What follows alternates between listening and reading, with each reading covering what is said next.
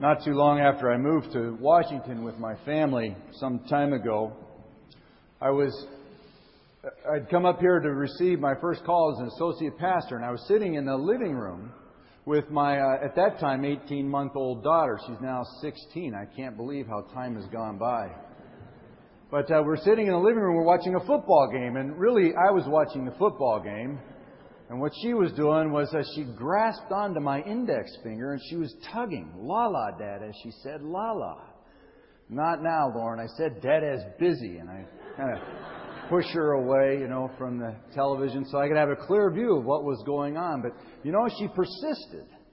And "La la, Dada," and with all the force of her little body, she gathered together in front of me, grabbed my index finger, was pulling again. My eyes were fixed on the television. And at that time, I saw the quarterback of my team drop back and fire an interception right into a defender. Well, I was just disgusted. Boy, and I turned the TV off. And then I allowed my daughter to sort of just pull me up, somewhat reluctantly, but pull me up. And then she started squealing and sort of cheering and half jumping, half running. She led me to the stereo and put my hand on the button to turn the turntable on. See, it was Christmas time, and she wanted me to play her favorite song, "Deck the Halls." And so in just a moment, the room was filled with music, and we were kind of dancing away. Really, I was dancing, just holding her, and we're singing together, "Fa la la la la, la la la la, la la, Dada." It was a beautiful moment. It was a life-bringing moment for me. But it was one that I almost missed and would have if it wouldn't have been for the persistence of my 18-month-old daughter. I'd like to say that in the 15 years that sort of have gone by, that I've learned my lesson. That I've always made the most of every choice. And I've caught the best. But I haven't. And I didn't learn my lesson.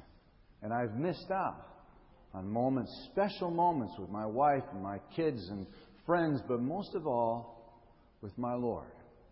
I've missed out. You have too. Because that's human nature. To roam, to wander, to miss out, to choose or to sort of settle for what is apparently good in the moment and miss what is best. And in our text this morning, Martha settles for what is good, but Mary chose what is best.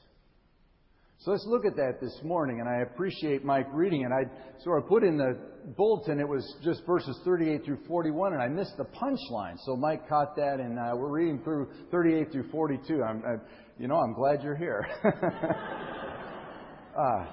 Well, let's look at this passage together. And at the center of this text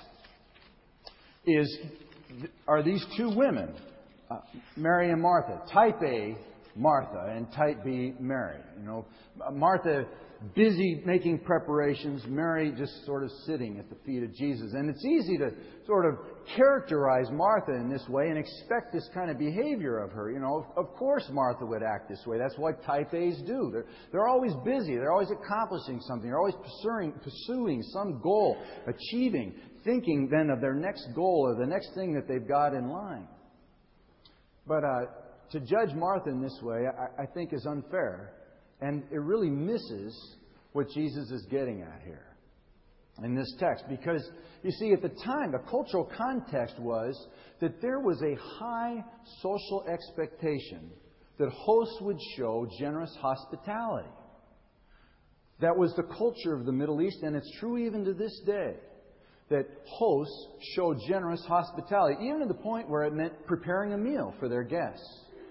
So what Martha is doing is she's doing the socially expected thing. She's doing the good, right, and proper thing in this text.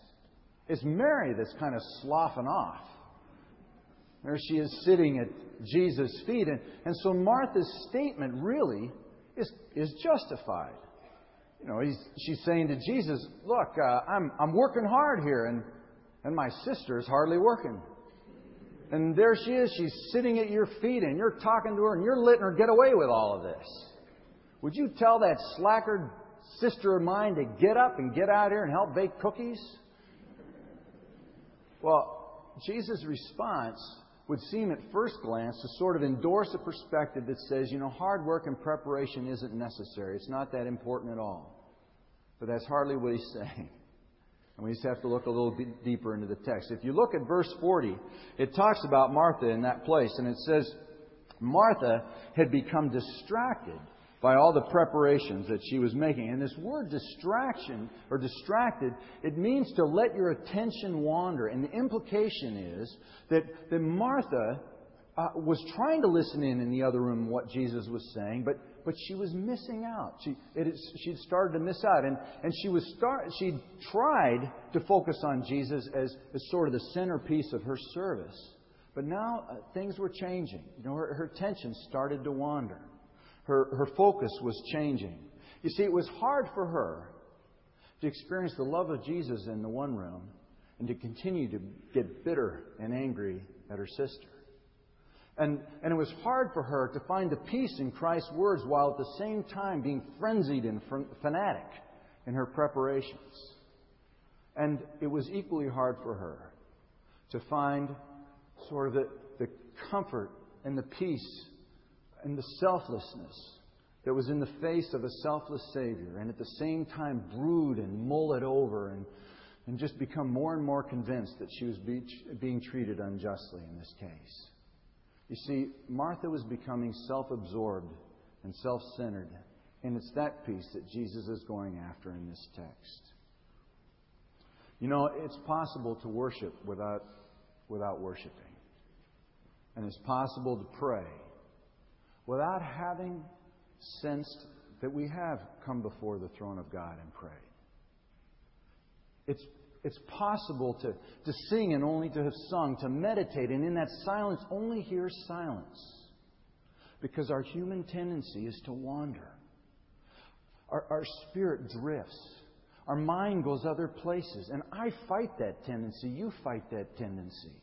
In prayer, a quiet moment of prayer, I fight the tendency in my own mind to want to just sort of drift off and think about all the things I ought to do, could have done, or shouldn't be doing any longer. Or that in worship, as I'm singing a hymn, I fight that tendency that wants me just to keep my mind and my eyes on the page rather than be lifted up into the heavens, because what I'm thinking about is some conversation I've had with somebody before worship. Or I'm worrying about something. Pieces that keep my mind and my heart right here in worship. See, to be distracted is to become undone. So that the Lord isn't any longer to do what He wants to do in us.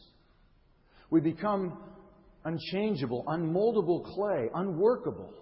And Jesus isn't able to work in us at that moment, in our thoughts, in our heart, in our attention. Jesus isn't able to work in those things. See, the truth is that Jesus is the only way to true life.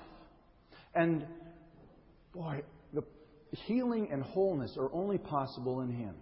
But when we allow our attention to wander and become distracted by other things, well, then we become what we're distracted by. If I'm distracted by a constant need to worry, then I become a worrier. And if I'm distracted by a constant need to be successful, then I become filled up with myself. And if I become distracted by sorrow and pain and grief in my life, chronically, then I become hopeless. Life is not lost by dying. Life is lost minute by minute, moment by moment. And all the day by day, as they drag on, uncaring ways that we act. Sort of self-absorbed ways, because we've become distracted from the Lord Jesus, who calls us to new life in Himself. We miss out. We miss out on the life that He wants to pour into us.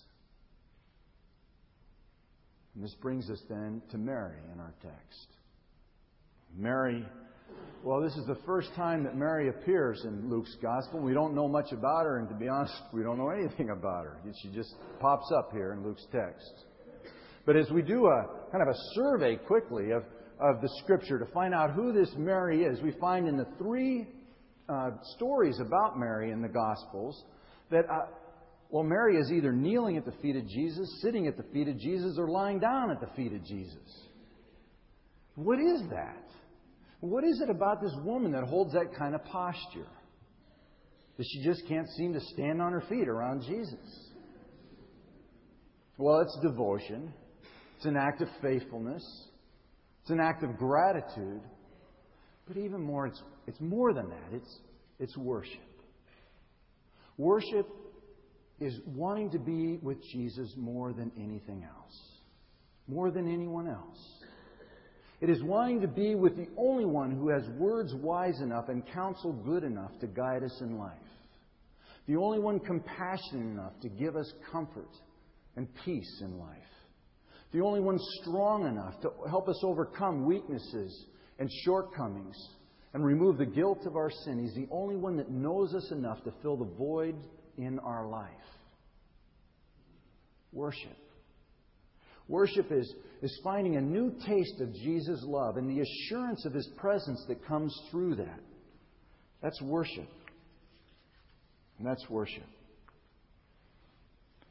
That's what Mary wanted. Because to experience that worship, it's to want that, it's to know it, it's to seek it first things first, above all else, before all else, to seek a life with Jesus, fully devoted to Him. And that is what Mary wanted, and that's what Mary knew, and that's why Jesus wouldn't take it away from him. The punchline. He wouldn't take it away from her. Did you ever notice that the more we focus on what we want and what we need and what we desire in life, the more unhappy we become? Did you ever notice that some of the most miserable people are those that are self-absorbed? Just look at Martha. That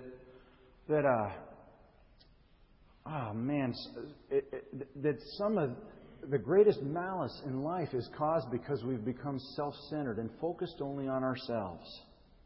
Well, as William James, who said this, he said that the only truly happy people that I've met in life are those that have found a cause greater than themselves to live for. And that's true. To find a cause greater than ourselves. It takes the focus of our attention off ourselves. We're no longer the center of our own attention. And that's what Mary found in worship. And that's really the principle to worship that she brings us. That worship is about forgetting ourselves. One problem at a time, one worry at a time.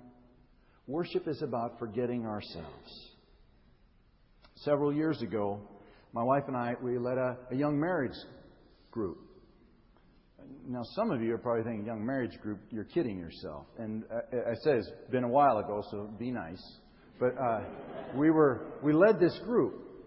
And, a group was about a lot of things. It was about encouraging each other. It was about praying for each other. It was about learning principles about marriage and about family together.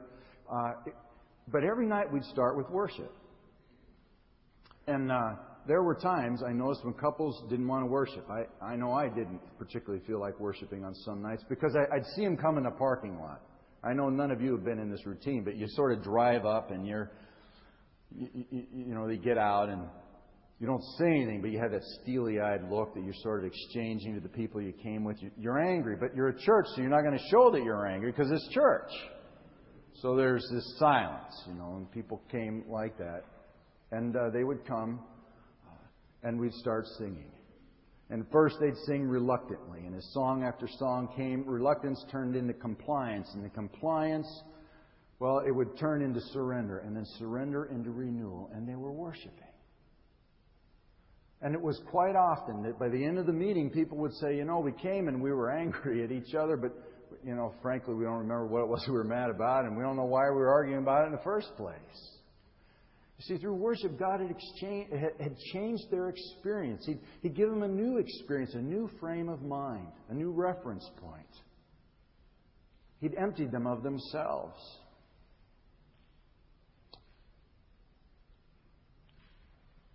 God wants to give you a new perspective. God wants to give you a new change of mind. What is it that He wants to say to you today? What is it that He wants to exchange in you today? If for a moment our thought life, or let me say this, that truth is that when we come to God and worship, we want to come sometimes and sort of hide our shortcomings. We want to hide our frailties. We want to hide those things that, that we feel we're embarrassed by. And rather, we feel like we need to show God's strength instead of frailty. But what God wants is to meet us just where we are. Because it's there that He wants to change us. It's there that God can transform us. And because it's that we're broken people. I think if any one of us right now, we're in good company, because each one of us, if our thought life would be made known, boy, that'd be a scary time, wouldn't it? Our private thought life. But what it would reveal is that we're all broken and we're all in good company. And my friends, what we come to worship is we come to worship broken and we come to be remade. And so this brings us to Jesus in the text. And for me, one of the most curious and somewhat obscure parts of this text happens right here as we come to Jesus, because Jesus is teaching in this other room. There He is with Mary, and Luke doesn't tell us what He's saying. It reminds me sort of the time that the woman was caught in adultery and brought to Jesus. And Jesus says one thing, and everyone's still sort of standing around. He starts drawing in the sand. The writer doesn't tell us what he drew. Was he doodling? I don't know. But people started to leave. And in this case, Luke clearly doesn't want us to know what Jesus was saying. Martha didn't know because she was distracted. But Mary knew. And with each word that Jesus was saying, Mary was drawing closer and closer and closer to Him. Luke points out for us, and the point is simply this, that worship not only takes our focus off ourselves, but it helps us to discover and to rediscover who Jesus is. That worship isn't about you or me. It's about the one who's proven Himself faithful over and over and over again. It's the one whose love for us is endless and unconditional and all embracing for you and for me. Worship is about Him whose name is above every single name. And only new life is found, satisfaction for new life is found only in Him. Worship is about God, and it's only about God because it's in worship that we realize our own brokenness. It's in worship that we realize how very much we need Him. And then, in that moment, as we realize not only how much we need Him, but how much God wishes to change us, it's then in that moment, by the power of His Spirit at work in us, that we find His mercy, His care, His compassion, His strength, His grace, His holiness, His righteousness. And in that moment, God seizes us. And in that moment, God begins to change us and transform us, recreate us, changing our perspective, giving us a new frame of mind. That's worship. That's what God does for us in worship. Well, when I was in college, I was invited by a young gal on my floor to attend a Bible study. And, I wasn't a Christian at that time, and I often did not take her up on her invitation to go to Bible study, but she had this amazing, unconditional, loving way about inviting me. And I knew every week that she was praying for me, and I knew every week that I was going to receive an invitation to this Bible study from her. Well, God used her and about 3 other people in my life at that time to bring me to a place where I made a recommitment to Jesus Christ. And I'm not sure if she ever really knew how much she impacted my life, because the fruit of my faith in Christ really didn't come out until after I graduated from college. Well, this young gal, after I graduated, she too, a few years later, graduated. And a few years after that, gave me a call. Much had changed in my life. I was just about finished with seminary. I was married. I had this young little baby daughter. I was a new dad. But she called and said she'd like to come over. So I was excited to see her. But I was just so disappointed when we began to talk, because she'd fallen away. She'd fallen away from her faith in the Lord. She'd stopped. Ever since she'd graduated from college, she hadn't been to Bible study. She hadn't been to church. And it just seemed like there'd been she had one or two boyfriends. She'd been to graduate school. A few other circumstances in life. But choices that started to stack one on top of the other to the place where she wasn't sure what she believed anymore. Now, it wasn't that she didn't believe in Jesus. It just wasn't that she was sure she did believe in Him anymore.